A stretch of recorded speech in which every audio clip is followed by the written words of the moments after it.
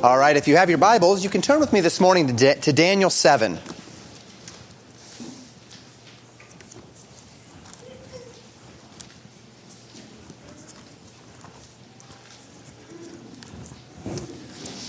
I wasn't here on New Year's Day. I hope the beginning of your year has been good, but I still have a message that has been upon my heart that I feel deeply compelled to express as it relates to the beginning of this year, 2023. It isn't going to be a complicated message per se, although it is in a very real way about a complicated topic. To that extent, I hope it's not unsatisfying for you that we're going to be brushing over things that for some of you might not necessarily be, you might not be well versed in them, or you might be interested in more teaching on them. It is going to deal with things that we might consider sort of end times topics. And of course, Daniel has a lot to do with end times topics. And to that extent, obviously, a lot more can be said on it. I remind you that I do have the entire book of Revelation that I have preached through, and there's a great deal of information there if you want more in depth on this topic. I also intend, I don't think it's anywhere except on the archives page of the website right now, but I do have maybe a 7 or 8 message series, more of kind of a survey or an overview of various elements of end times. And then I have preached through Daniel as well. I was really young then. It was early on in my ministry. I don't know if I'd preach it again the way I preached it before, but it is there. So all of those resources are there at your disposal if you would so desire it. I hope that today will be an encouragement to you, however. And what I'm going to do today is basically just walk through Daniel 7 with you. And in doing so, I hope we will be reminded and comforted in some things. So we begin here in Daniel chapter 7, verse 1, and the Bible says this: In the first year of Belshazzar, king of Babylon, Daniel had a dream and visions of his head upon his bed. Then he wrote the dream and told the sum of the matters. Now we find ourselves contextually in the first year of one who is called Belshazzar, the king of Babylon. Now, within the narrative of Daniel, this means we have actually gone back in time from Daniel 6. The book of Daniel begins during the reign of the great king Nebuchadnezzar. Chapter 5 takes its reader well beyond the days of King Nebuchadnezzar. The king ruled in Babylon. Nebuchadnezzar ruled from 605 BC until his death in 562 BC, There was a 7-year hiatus in that time where he did not rule. That is reflected in Daniel when Nebuchadnezzar effectively loses his mind for a time until he repents of his wickedness, and then he is brought back not just to his kingdom and restored to his kingdom, but he is actually brought into a place of acknowledgement of Jehovah as the Most High God. King Nebuchadnezzar would be succeeded by his son, who ruled for 2 years before being murdered in August of 560 BC by Neriglissar, Nebuchadnezzar's son-in-law.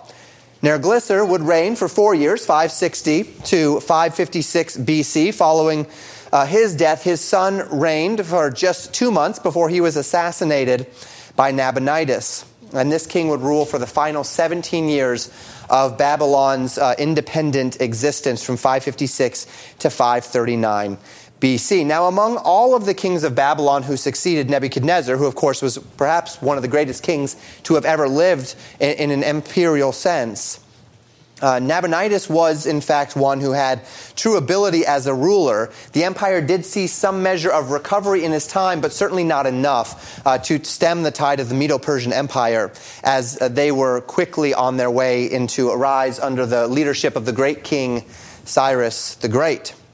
Now, beginning in 553 BC, so just 3 or 4 years after Nabonidus began to reign, he actually brought his son in as a co-regent with him. And this is not uncommon in history that a man would have a co-regent. And this one, Belshazzar, is in fact that co-regent, the son of Nabonidus, who was reigning in Babylon at the time. This is not where Nabonidus was during this time, but he was there in Babylon. And this is the son that's mentioned beginning in Daniel chapter 5. And these events are recorded to have occurred in the last days of the Babylonian Empire. Now recall, Daniel was a young man when he was brought into Babylon. And so at this point, he's probably, this is 66 years after the captivity, after Daniel was taken into Babylonian captivity. He is most likely at this point in his 70s or perhaps even in his 80s.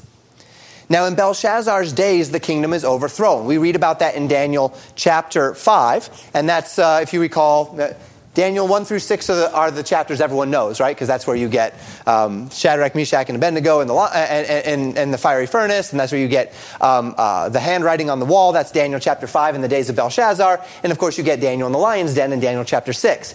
And so in the lion's den, that's during the Medo-Persian Empire. But Daniel chapter 5 is that time of Belshazzar. So Belshazzar's days, he's overthrown. He's overthrown by the Medo-Persian Empire, led by Cyrus the Great as emperor. And then as emperor, he would have kings, vassal kings, that would rule over various parts of his empire. And the vassal king that ruled over the part of the empire that was Babylon was a man named Darius. Now, one last thing to mention before moving on then, to allow your mind to kind of be organized into where we are historically. The book of Daniel is broken up into a section of history and a section of prophecy. So in Daniel chapters 1 through 6, we find a historical narrative of Daniel's days. And again, that's where we find all of those stories, right? Daniel refusing to eat the king's meat, Daniel interpreting the vision or the dream of Nebuchadnezzar of the great statue, Hananiah, Azariah, Mishael refusing to bow before the statue when Nebuchadnezzar built one, Daniel interpreting the writing on the wall in the days of Belshazzar, and Daniel in the lion's den. But then in Daniel chapter 7, the record changes from historical narrative to prophecy. So we see a very definitive shift in tone. It's a change of format, it's a change of timing, and it's even a change of communicative intent. So take note of that important shift when you're reading in Daniel. And our text today then is the very first chapter of this prophecy section. So when I said before that we go back in time a little bit, that's because if you're reading through Daniel, you're reading about Nebuchadnezzar. And then after Daniel chapter 4, you're reading about Belshazzar, which would be quite some time after Nebuchadnezzar. And then after that, you're reading about Darius the Mede in the days of the Medo-Persian Empire. And now we're back to Belshazzar. Well, why did we go back in time? Well, because we've shifted from historical narrative to prophetic narrative, or prophetic teachings. And so there's no relationship directly between the narrative of chapters 1 through 6 and now the prophecies of chapters 7 through the end of the book there. And so take note of that shift. We do come back then to the days of Belshazzar, where Daniel sees this dream that he records for our benefit. Now, the dream is this that we read in verses 2 through 8. Daniel spake and said, I saw in my vision by night, and behold, the four winds of the heaven strove upon the great sea, and four great beasts came up from the sea, diverse one from another. The first was like a lion, and had eagle's wings. I beheld till the wings thereof were plucked, and it was lifted up from the earth, and made stand upon the feet of a man. And a man's heart was given to it. And behold, another beast, a second like to a bear. And it raised up itself on one side, and it had 3 ribs in the mouth of it, between the teeth of it. And they said thus unto it, Arise, devour much flesh. After this I beheld, and lo, another like a leopard, which had upon the back of it 4 wings of a fowl. The beast had also 4 heads, and dominion was given to it. After this I saw in the night visions, and behold, a 4th beast, dreadful and terrible and strong exceedingly, and it had great iron teeth. It devoured and it brake in pieces, and stamped the residue of the feet of it, and it was diverse from all the beasts that were before it, and it had 10 horns. I considered the horns, and behold, there came up among them another little horn, before whom there were 3 of the first horns plucked up by the roots. And behold, in this horn were the eyes like the eyes of man, and a mouth speaking great things. Daniel describes in this vision 4 beasts. And these beasts correspond to Nebuchadnezzar's vision in Daniel chapter 2, and a subsequent vision in Daniel 8. And in that, I'm not giving you all of the background. Again, I feel that this message is somewhat inadequate. Many of you perhaps are familiar with these things. If you're not, come see me. I can get you up to speed, or listen to the other messages I've preached on this topic. So Daniel sees 4 beasts come up from the sea.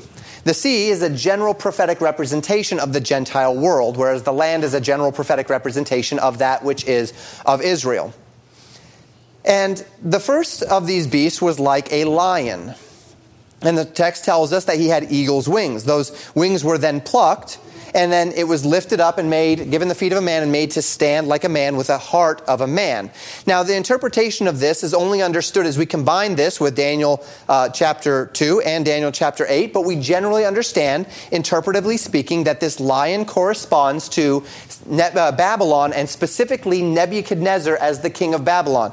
So the lion would correspond to the head of gold from Daniel chapter 2. This doesn't come up in Daniel chapter 8, the reason being because it's well past the time where Babylon was any longer of consequence within prophecy, because Babylon had already passed well out of the way. So that is the lion. And even the idea of his wings being plucked, that would be the 7 years that Nebuchadnezzar was insane. And then following that time in his recovery, he had repented and he had actually aligned himself with the Most High God. In prophecy, when you see the idea of a man or the heart of a man, the idea of the heart of a man would be someone who is right with God. Symbolizing the idea that the nations of the world and the kingdoms of this world and even the leaders of this world, though they think themselves so great, so powerful, so wonderful, are in the eyes of God little more than just brute beasts. And those that are truly in the eyes of God a man, as it were, are those who are rightly related to him. And so we see him given the heart of a man, and we'd understand this to be Nebuchadnezzar and the great kingdom of Babylon. Now the second beast was a bear, and the text says that the bear had 3 ribs in its mouth, and one side was higher than the other side. And we recognize this when we correspond both with the arms and the chest of silver, as well as the ram with 2 horns from Daniel chapter 8, to be the Medo-Persian Empire. We recognize that this was a merging of two nations into one great empire, with one nation being significantly stronger than the other nation, and of course them coming together and being stronger together. And so that would be that bear, and would well correspond to it. The third beast is a leopard.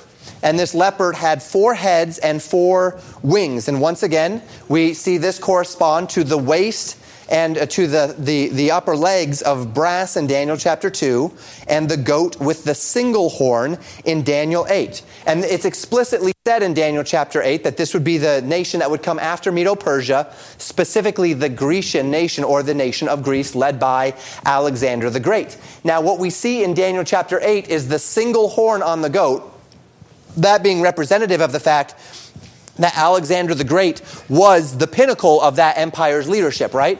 But we also recall that Alexander the Great died, and he died very, very young. He conquered the world, and then he died. And his the empire did not stay together after his death. It was actually divided into 4 heads, 4 by his 4 generals.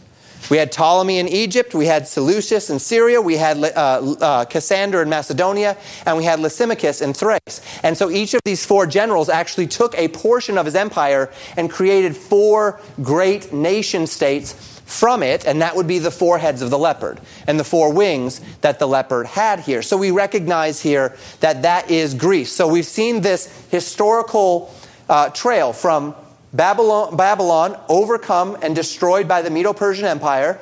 Medo-Persian Empire overcome and destroyed by Greece. And then we come to this 4th beast.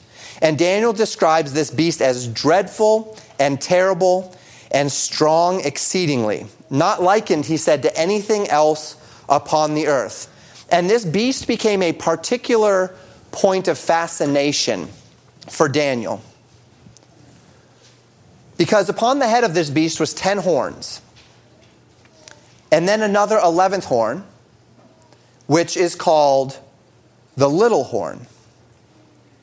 And this horn arose up, and he would actually take precedence over the other horns, and he would pluck up 3 of those 10 horns.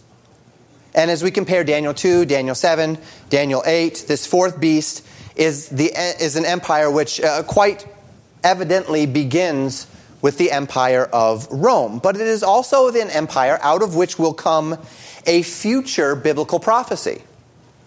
Because this 11th horn, this notable horn, is a picture of something which we see correspond to the book of the Revelation of Jesus Christ. where there will be a leader that comes, and there will be a league of 10 nations. And those 10 nations will be led by one who we regularly call Antichrist, the yet future kingdom of Antichrist. And we recognize him to be that notable 11th horn. Now we know from history that Rome never truly fell. And for those of you that are familiar with my Revelation series, you'll know that the way I believe this to be, because we see in the vision or in the dream of Nebuchadnezzar, and we'll also see, as we'll see here in a little bit, in our own Daniel chapter 7 prophecy, we see that it is in the day of this fourth beast. It is in the day of the legs of iron and the feet of iron and clay when the kingdom of God comes and establishes the kingdom of God on this earth. And you say, well, that's interesting because we have Babylon and then we have Medo-Persia and then we have Greece and then we have Rome. But Rome has come and Rome has gone, and yet the kingdom of God has not come. Depending on who you talk to, various interpretations say, no, the kingdom of God has come. We're not in that camp. We're not in that boat. And we say, well, how does that work? How is it that the kingdom of God has not come when the fourth beast has come? When the legs of iron have come? Well, and if we see the legs of iron, if we see the beast as only the Roman Empire proper, well, then we have a problem. But if we recognize that everything that we are today in what we call the Western world is actually little more than an extension of Roman culture. Roman's culture, Rome's structure, Rome's traditions have carried forth from the time of Rome to today throughout the Western world. So that I believe we can comfortably say that the fourth beast is actually the Western world empire that we are still living under today, a culture and tradition which began with Rome but has in fact continued. The whole point when we look at those beasts and that and the image is that one gives way to another. Right? One culture gives way to another. Babylonian culture was superseded by Medo-Persian culture. Medo-Persian culture was superseded by Grecian culture. And Grecian culture was superseded by Roman culture. There has been no supersession of Roman culture. We are still in a Western world. We are still in the world that Rome established. So, I believe that we are still in that final phase. We are still in those legs of iron. We are still in that fourth beast, looking toward that time that Revelation speaks of when there will be this 10-nation confederacy and the little horn will come out. So that's kind of an establishment of what Daniel is seeing here, and we'll talk a little bit more about that. Now I am actually going to skip a bit of the text of Daniel 7, and we're going to come back to it, but that's going to be, as it were, our application. So Daniel is uniquely fascinated by this fourth beast and this 11th horn. Let's pick up, we're going to skip to verse 19, and we'll read through verse 25. The Bible says this in verses 19 through 25. Then I would know the truth of the fourth beast, which was diverse from all others, exceeding dreadful, whose teeth were of iron and his nails of brass, which devoured, brake in pieces, and stamped the residue with his feet. And of the 10 horns that were in his head, and of the other which came up, and before whom 3 fell, even of that horn that had eyes, and a mouth that spake very great things, whose look was more stout than his fellows. I beheld, and the same horn made war with the saints, and prevailed against them, until the Ancient of Days came, and judgment was given unto the saints of the Most High. And the time came that the saints possessed the kingdom. Thus he said, the fourth beast shall be the fourth kingdom upon the earth, which shall be diverse from all kingdoms, and shall devour the whole earth, and shall tread it down, and break it in pieces. And the 10 horns out of this kingdom are 10 kings that shall arise, and another shall arise after them, and he shall be diverse from the first. And he shall subdue 3 kings, and he shall speak great words against the Most High, and shall wear out the saints of the Most High, and think to change times and laws, and they shall be given into his hand until a time and times, and a dividing of time. So the angel says that the 10 horns are, as I mentioned, 10 kings, and the 11th horn will destroy 3 of these kings and dominate the other 7. And this corresponds directly, as I mentioned, to Revelation. If you want to look that up, it's actually in Revelation 17 where you can see this correspondence. The fourth beast would devour the whole earth, the text says. Not necessarily meaning that there would be no other kingdoms on this earth. For as we compare Scripture with Scripture, we find in the book of the Revelation that there is this kingdom that we might understand to be the Western world, this kingdom that is dominated by this man who is Antichrist, but his is not the only kingdom in that time. We see Gog of Magog in that time. And we also see the kings of the East in that time. So we recognize that there are other kingdoms as well, but rather we find that this Western world empire would dominate world affairs. And it will dominate world affairs until the end, reminding us that at the time of Jesus' return, we would expect that if we have interpreted the Bible correctly, and it's entirely possible that we haven't, but we compare Scripture with Scripture, we do our due diligence, we do the best we can, we use a proper and a functional interpretive method, and we come to these conclusions. And as we've come to these conclusions, if these conclusions are at all accurate, then we would believe that this Western world empire that grew out of that fourth beast that is Rome will actually remain the dominant world empire until Jesus returns. Not the Eastern nations, not Russia, but the Western world empire. Now, this 11th horn will make war with the saints, the Scriptures tell us, which in the context of the Old Testament, in the context of Daniel's days, the saints are the people of Israel. And we find, as we compare Scripture with Scripture, that this 11th horn is the one who we would call Antichrist, who we expect to be an actual person, but who also might be the leader of an 11th nation state of sorts. He will exalt himself against the Most High. And the Scriptures say that he will be given power for a time and times and the dividing of time. This is a prophetic statement which we find several times in Daniel, and we connect to what the book of the Revelation tells us about two distinct 3.5 year periods. So a time being 1 year, a times being 2 year, and a half of time being half a year. And the Scriptures speak of two 3.5 year periods that will make up what we often call the 7 years of tribulation.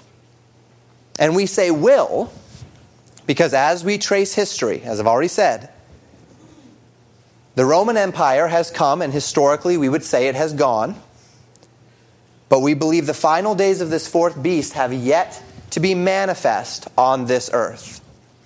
This 11th horn has yet to reveal himself. We certainly know he had not revealed himself by the days of Jesus, because Jesus speaks of him. When you see the abomination of desolation standing in the temple, flee. We see in 1st and 2nd Thessalonians, Paul say the time has not yet come. The man of sin has not yet been revealed. And so we know that by this time, there was still a future anticipation of these things. And we see nothing in history that reflects properly that which Daniel is attempting to show us in the book of the Revelation as it relates to these things. Now again, I say that there are a lot of people that disagree. This would be an orthodox interpretation, but there are preterists and partial preterists and whatever else that would go in very, very many different directions as it relates to prophecy. I'm not here to argue those points this morning at all. I did that in the Revelation series. It's all there for you. We'll hit it again at some point. I try to alternate between a family series and an end time series every couple of years. So we'll get there eventually. This year will be a family series, but we'll be back there eventually. But my focus today is what happens at the end of those 3.5 years of dominance of the 11th little horn. What happens when that fourth beast comes to his end? What happens when that rock that Nebuchadnezzar saw in his dream hits the bottom of that statue of those feet that are made of iron and of clay?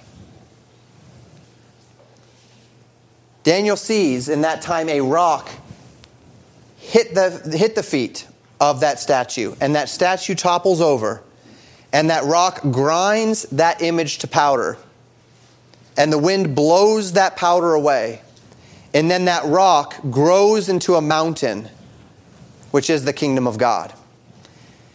And remember, that was Nebuchadnezzar's dream. That was in the historical narrative part of Daniel. And it was in the historical narrative part of Daniel because Daniel was relating what happened, what he told Nebuchadnezzar, and then how he interpreted what Nebuchadnezzar had seen. He was telling us what had happened historically. In Daniel chapter 7, this is what God is showing Daniel prophetically. So what I'd like to do now is I'd like to go back to verse 9, the verses that we skipped in Daniel 7. And we're going to see what happens to that fourth beast that is representative of these same legs of iron and feet of iron mixed with clay in Nebuchadnezzar's dream in Daniel chapter 2. We read this in Daniel 7, beginning in verse 9. I beheld till the thrones were cast down, and the Ancient of Days did sit, whose garment was white as snow, and the hair of his head like the pure wool. His throne was like the fiery flame, and his wheels as burning fire. A fiery stream issued and came forth from before him. Thousands ministered unto him, and 10,000 times 10,000 stood before him. The judgment was set, and the books were opened. I beheld then, because of the voice of the great words which the horn spake, that would be the 11th horn, I beheld till even the beast was slain, and his body destroyed and given to the burning flame. As concerning the rest of the beasts, they had their dominion taken away, yet their lives were prolonged for a season and time. So Daniel sees these four beasts. And after seeing these four beasts, and particularly being fixated on this fourth beast, Daniel sees their thrones cast down. And he sees one called the Ancient of Days, that being representative of God the Father, sitting upon a throne. And the text describes him as his garment being white as snow, his hair being of pure wool, and his throne like a fiery flame. The imagery of white, the white garments, the white hair, is an imagery of purity. The imagery of the fiery throne being that of judgment. So he is holy, he is righteous, he is pure, and he stands to judge.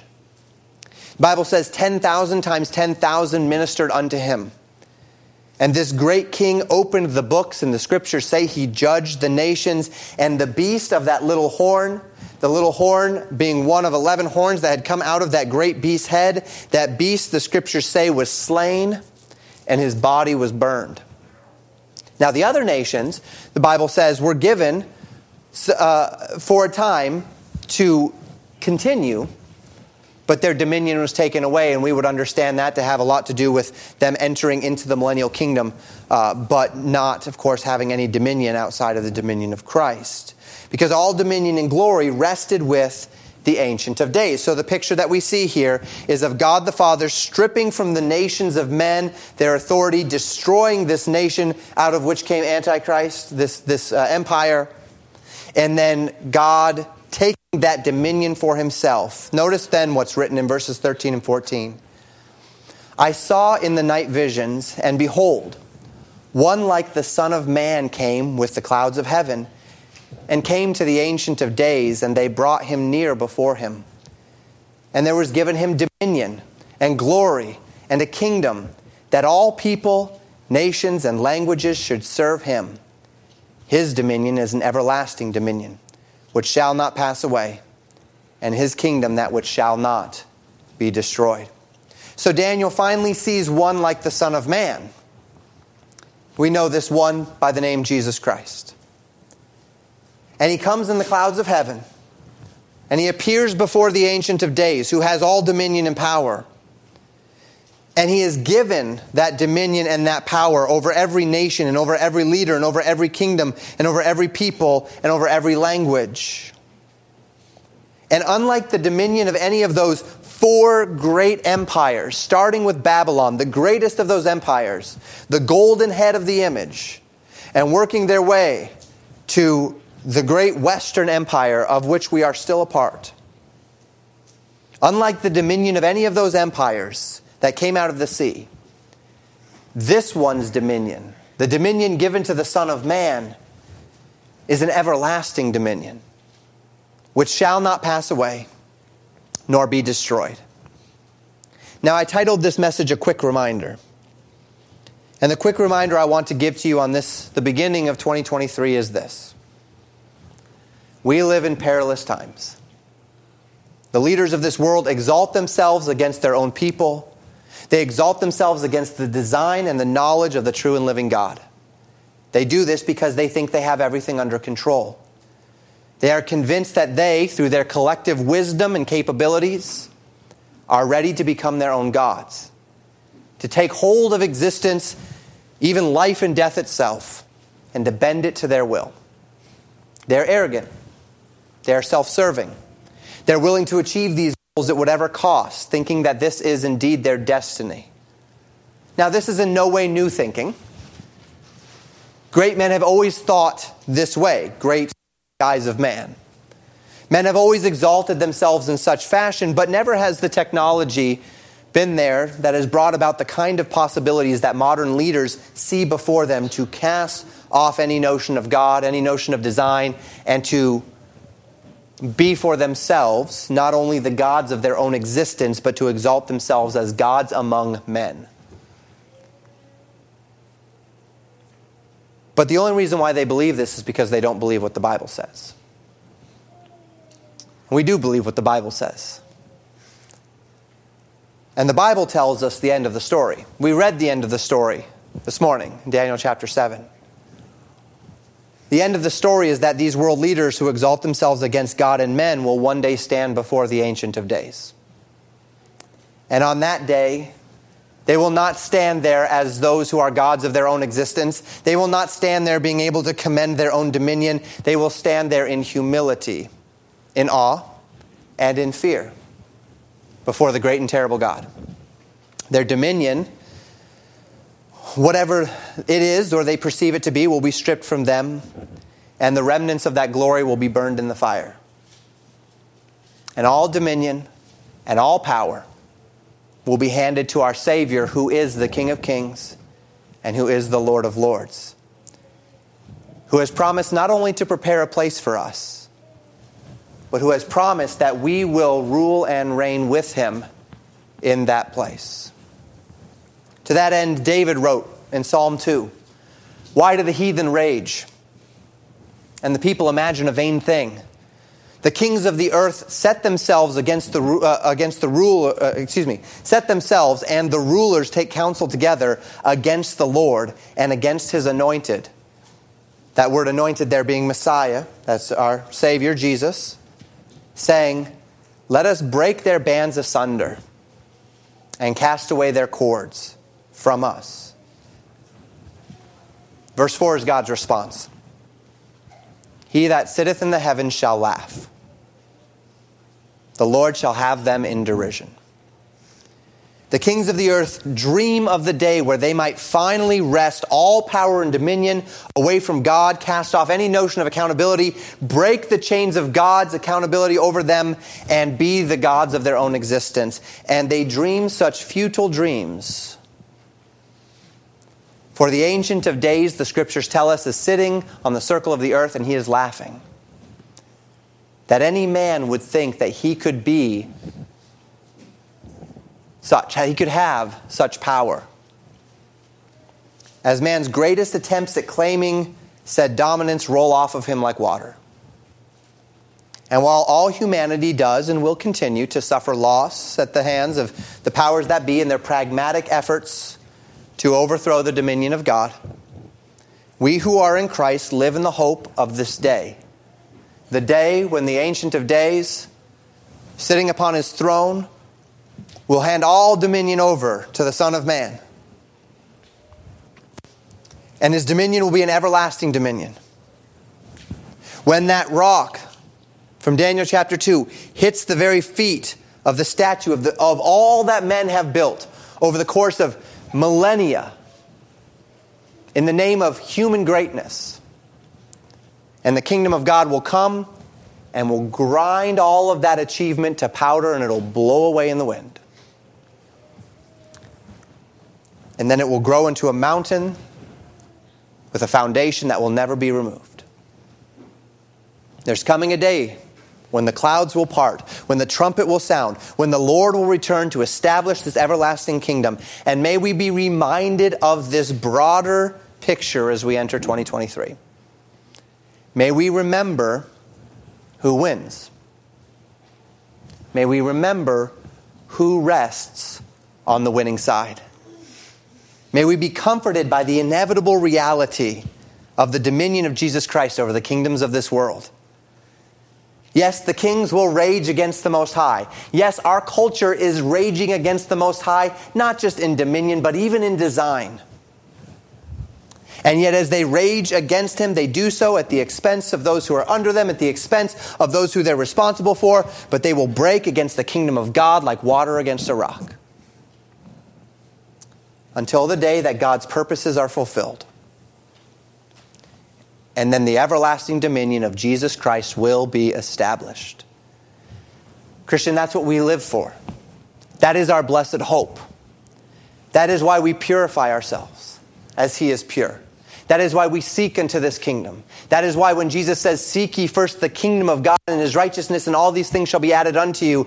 That is what we are seeking. That is what we are directed unto. That is where our heart rests. That is where our loyalty lies as those who are ambassadors, as those who are strangers in a land that is not our own, pilgrims on a journey to our heavenly home. And we are waiting for our King to return. And until that day, He said, occupy till I come. And may this encourage us.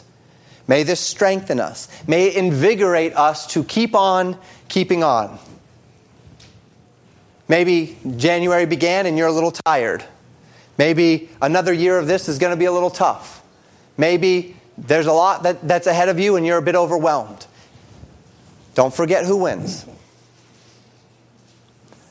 Maybe we look at the kingdoms of this world and we see those who are in our leadership and we recognize that there's not a lot there.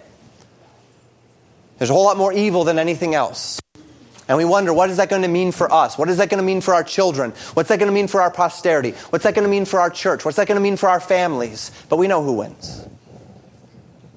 And we know that as these kingdoms, as the heathen rail against the Lord, as they seek to strip dominion from Him, He who is in the heavens laughs. Because there's nothing that any man can do to thwart the purposes of God. May this renew our determination unto obedience to the one who is the King of Kings and Lord of Lords. May it renew our encouragement as it relates to the circumstances that we find around us. And may it renew our zeal. That there's coming a time where we will rest. And maybe that will be today, maybe that will be tomorrow. But as long as the Lord tarries, may we continue the work that He's left us here to do. Do you know what that work is? Maybe there's some sitting here today and you're not a part of this kingdom. You've never come to the place where you've accepted Jesus Christ as your Savior. Would you make today the day where you enter into the kingdom?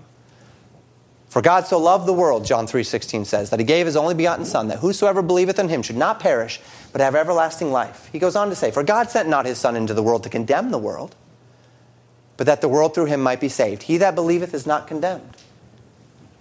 But he that believeth not is condemned already, because he hath not believed in the name of the only begotten Son of God. Are you living under condemnation? The condemnation of your unbelief this morning? Or have you entered into the kingdom? Are you banking upon the fact that God's dominion is not an everlasting dominion? If so, you're banking on a fool's errand. On a delusion. His kingdom is an everlasting dominion, an everlasting kingdom. You're in or you're out. Are you in today? Are you a part of the kingdom? Have you come to the Savior? Have you accepted Christ as your Savior? For those of you who are believers, how are you living? Everlasting dominion, that's a really long time. This life is but a vapor. It appears for a moment, and then it vanishes away. But what we do in this life matters. Matters for eternity. Are you living in a manner that when our Savior comes, when our King comes, when our Master returns, He will find us faithful? Are you tired? Maybe things feel a little bit purposeless right now. You've been knocking at a door and it's not opening.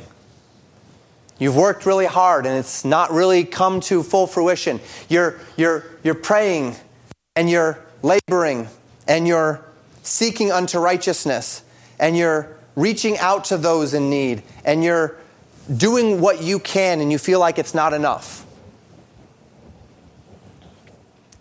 And those times come. But there's a God in heaven. The labor is not in vain. And we know that we're on the winning side. So strengthen the hands that are weary. Lift up the head. Let's keep working for Him. Because it's worth it.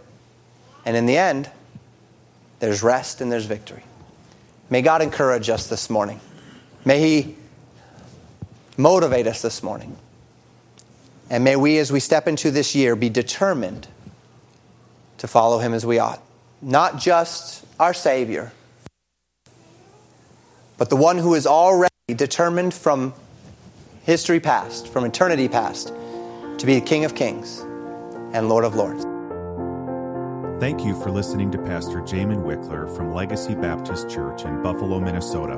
More information about Legacy Baptist Church and a library of sermons are available at www.legacybaptistchurch.net.